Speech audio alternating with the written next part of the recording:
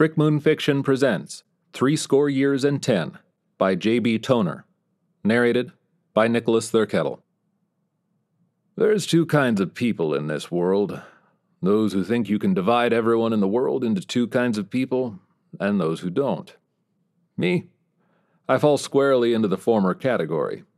Call it narrow-minded if you like, but it's kept me alive for a long time, against some very long odds indeed. You see, it would be an exaggeration to say the Cold War never ended, but not much of one. That fight had no flames because most of the battles happened on bank statements and microfilm. Spycraft, subterfuge, secrets bought and sold. Now, believe it or not, I was a young man once, and in those days I was one of the coldest of warriors. Back then you survived by acknowledging only two kinds of people: decent, loving, God-fearing folk, and commies. And yeah, the wall came down in '89, and that was nice. But none of the spies took a holiday. My name's Bob. Bob the Spy. Not very dramatic, I know. But for one thing, that's kind of the point. And for another, well, it's my name. What are you going to do? I retired from the spy game 10 years ago, upon somehow reaching the improbable age of 60. All my best friends are now stars on the wall at Langley, and after decades of lying about my work and whereabouts, I'm not even close enough with my family to be estranged.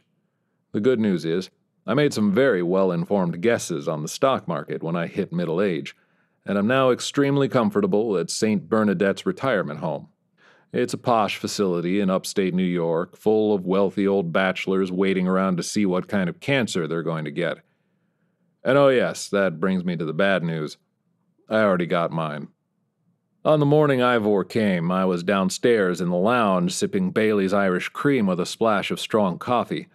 It was early December, and snow was on the way. Not a flake had fallen yet, but the sky was a flat white roof from east to west, and all my old bullet holes ached. This was going to be a pale and silent deluge. You might scoff at this, but I knew he was coming before he entered the building. Something in the pit of your stomach learns to know things you have no way to know. I glanced away from the giant picture window, curious but unconcerned, and watched him signing in at the front desk. He came pacing through the tastefully carpeted common room, a huge hook-nosed Cossack old enough to just barely remember the siege of Leningrad. He wore the old cloak-and-dagger trench coat, embellished with the ludicrous pastel name sticky given to visitors at St. Bernadette's. It was like putting a bow tie on Cthulhu. "Hello, Ivor," I said cheerfully. "Pull up a seat. Let's have a drink. How's your brother these days? Still dead? How's that working out for him?" "Bob," his voice was a gulag, "you think I come to kill you?" "Afraid you're too late for that, Tovarish." "I heard. Brain cancer, yes? Inoperable." "Yeah. So go ahead, blow the corpse off my ghost. You'll be doing me a favor." "Duh. But why do favor for my worst enemy?" "Shits and grins, I guess. If you're not going to shoot me, then what the hell do you want?" "I come to tell you, I will not kill man who would welcome death. First I fix you, then I kill you." "Fix me? You've got dementia, old man." "We will see." He turned and walked away. Outside, the first few flakes of snow came drifting down. A few hours later, 3 guys in black suits came to see me. I was back upstairs in my room, gazing out at the storm. The white roof had become a white wall, and I didn't envy the junior agents who had to drive the higher-ups around in this weather. Sister Louise showed the suits into my room, looking unhappy. They did not have name stickies. "I'm so sorry to bother you, Mr. Case, but—" "It's all right, sister. I thought they might be stopping by." She withdrew, shaking her head. "Gentlemen," I said, waving my glass of scotch by way of welcome. "Pardon a sick old man for not getting up." The one in the middle spoke. "Special Agent Robert Case?" "I was. I'm Special Agent Miles Forthright."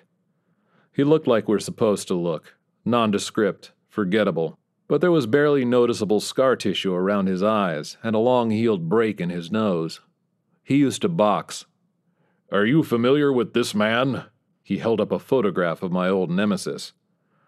"Is the Archangel Michael familiar with Lucifer?" Probably. I'm not Catholic." "Ivor Grigorovich Spetskul. We spent a great many years trying to kill each other." He nodded. "Our intelligence indicates that he's been in contact with you." "Good to see the new generation's on its toes. He was just here this morning." "Did he mention anything about stolen technology?" I frowned. "No, nothing like that. He just... Wait, what kind of technology?" "Classified." "You don't say. I thought you were here about my pirated copy of Turner and Hooch." "What exactly did Ivor say?" "What exactly did Ivor steal?" Forthright glowered at me. "Agent Case, I'm not here to play. Show me yours and I'll show you mine." "That's as it may be, but you have nothing to threaten me with. By all means, take my feeble, cancer-riddled ass out back and waterboard me. I'll be dead in 5 minutes and you'll have nothing. If you want to see my metaphorical penis, Agent Forthright, I'm afraid you've got no choice but to drop your metaphorical trousers." One of the younger agents ducked his head, struggling not to crack a smile. Forthright kept up his glower a few seconds longer, then finally heaved a sigh. All right. I trust you're familiar with the term top secret." "Rings a bell." "There's a clandestine branch of R&D called Project 1213. Their mandate is to investigate fictional technologies and determine whether they can be made real." I raised an eyebrow and sipped my scotch. "It's less crazy than it sounds. Jules Verne predicted submarines and space shuttles. Asimov predicted AI. Hell, the Titanic was raised from the ocean floor by a guy who got the idea from Donald Duck." "Okay. So what sci-fi gadget has Ivor gotten his hands on?" "Shrinking tech." I finished my drink.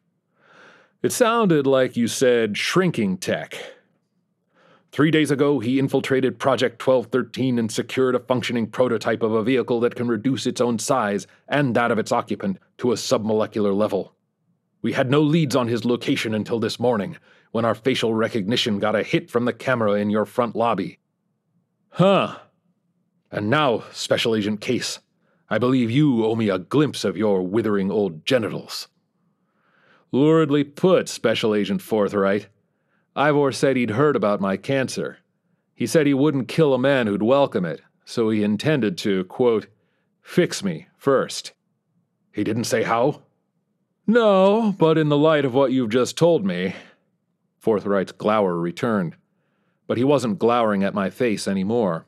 He was glowering through it. "Once shrunk, the vehicle has highly advanced intrusive capabilities.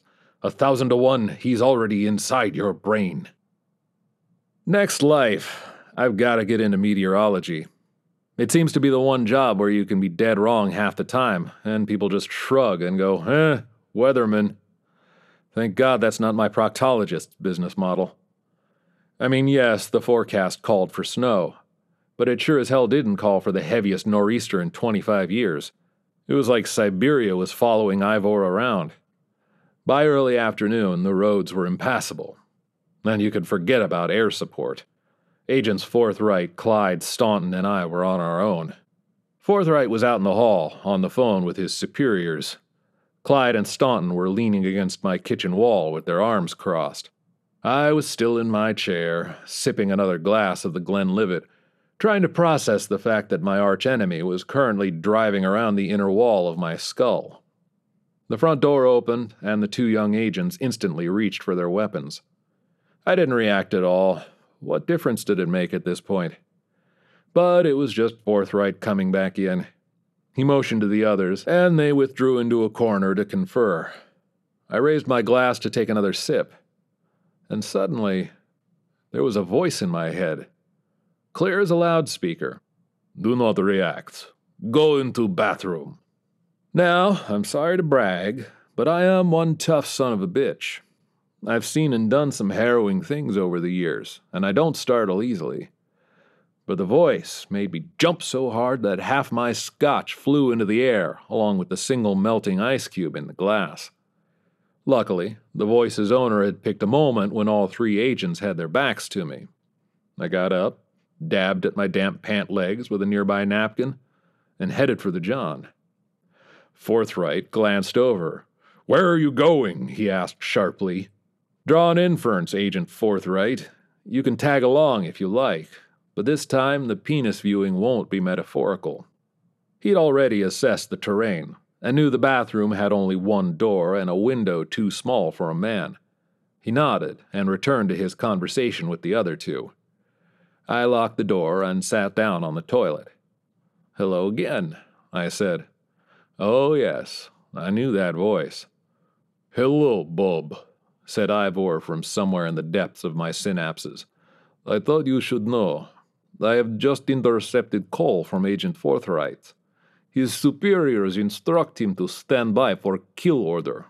On you." "Huh. I have a recording if you wish to hear." "No need. I believe you. They're probably trying to figure out a way to remotely override your vehicle. If they can't do that, destroying my head is the next obvious move. They can't have you running off with their shrink tech, after all." "You are not upset?" I shrugged. "You and I both know how the game is played, Ivor. Looks like you don't get to kill me after all." "Perhaps. You have pre-planned escape routes from building, duh?" "Don't be an ass, of course I do. But while I'm flattered that you envision me overpowering 3 armed agents with my toothbrush..."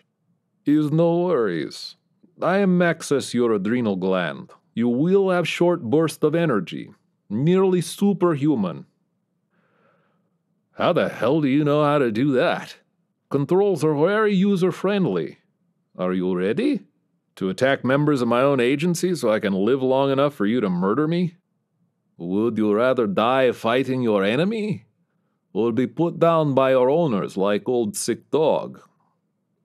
The beat went by. "All right," I said, unscrewing the rubber head of my toilet plunger. "Do it. Remember the angriest you've ever been? Or the most excited, or the most fucked up on sugar, caffeine, or amphetamines? Something overflows inside your chest, fills your stomach and throat with fire, clenches your teeth and fists, and makes you want to run and jump and scream. That happened, all at once, tenfold. My conscious mind shut down, and I was off the can and out the door, howling like the haggard hosts of hell. Agent Clyde spun to face me, drawing his weapon.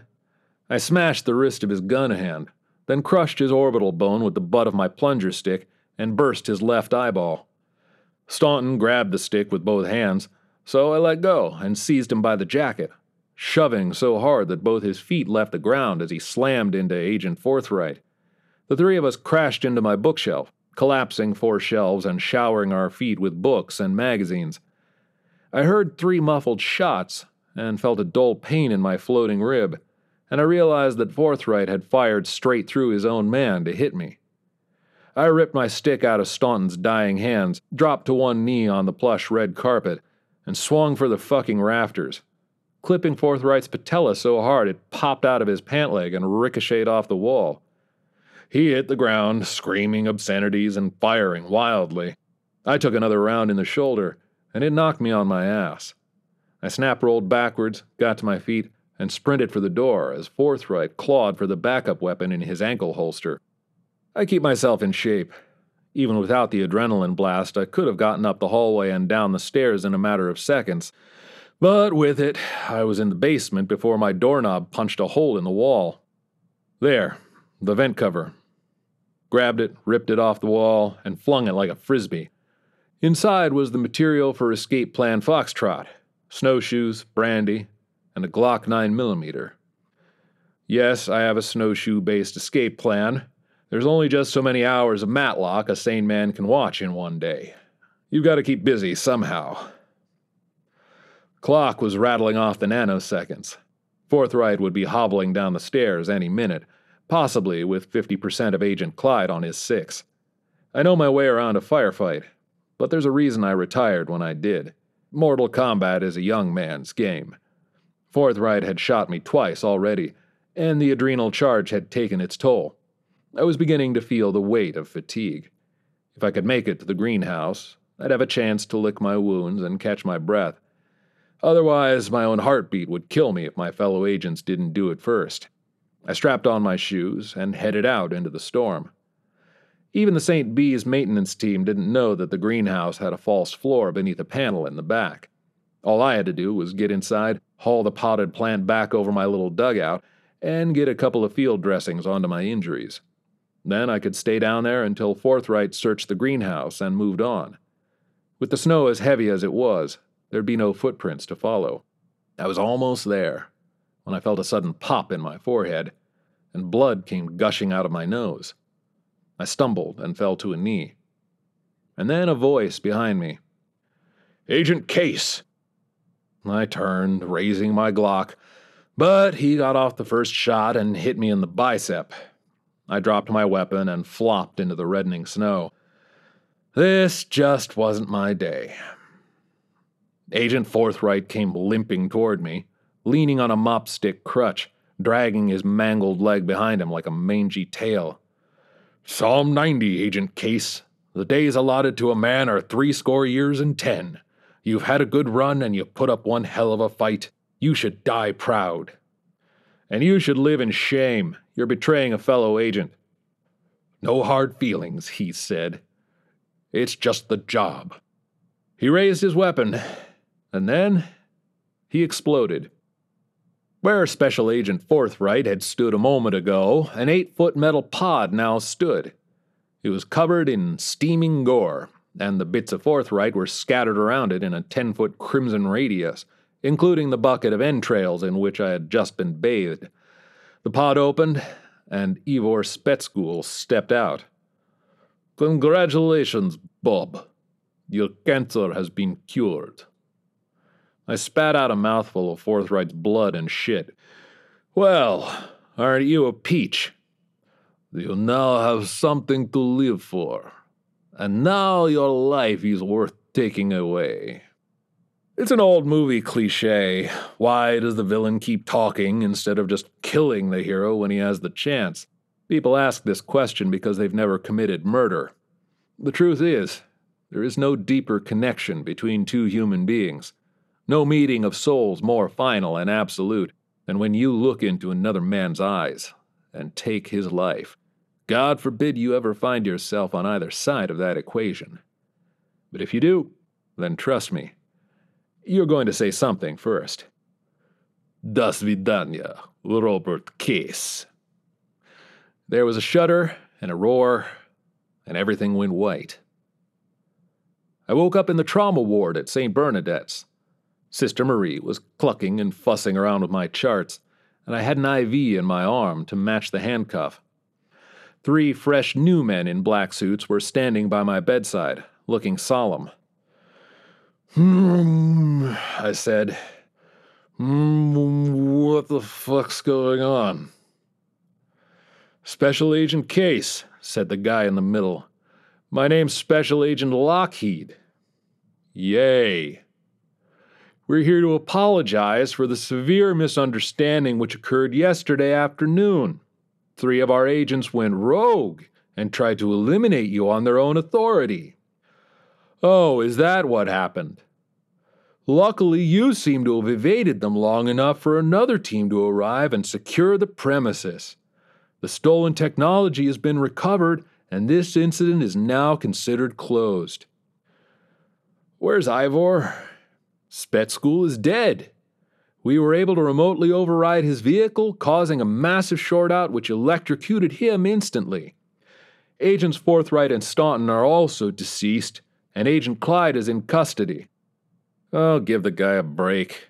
You and I both know he was just following orders." "That may be taken into consideration. You're a credit to the agency, Case." "I'm well aware of that, Agent Lockheed. Would you mind uncuffing me, please?" "Of course." He gestured to one of the junior agents, who produced a key and took the manacle off my wrist. "We just didn't want you running off before we had a chance to debrief you. Protocol, you know." I know. It's just the job. Enjoy your retirement, Bob." And with that, Lockheed and his cohorts were on their way. I leaned back into my voluminous pillow, feeling the pleasant warmth of morphine in my veins, and smiled. The Old Testament gives a man 70 years to live, and here I am at 70 years of age.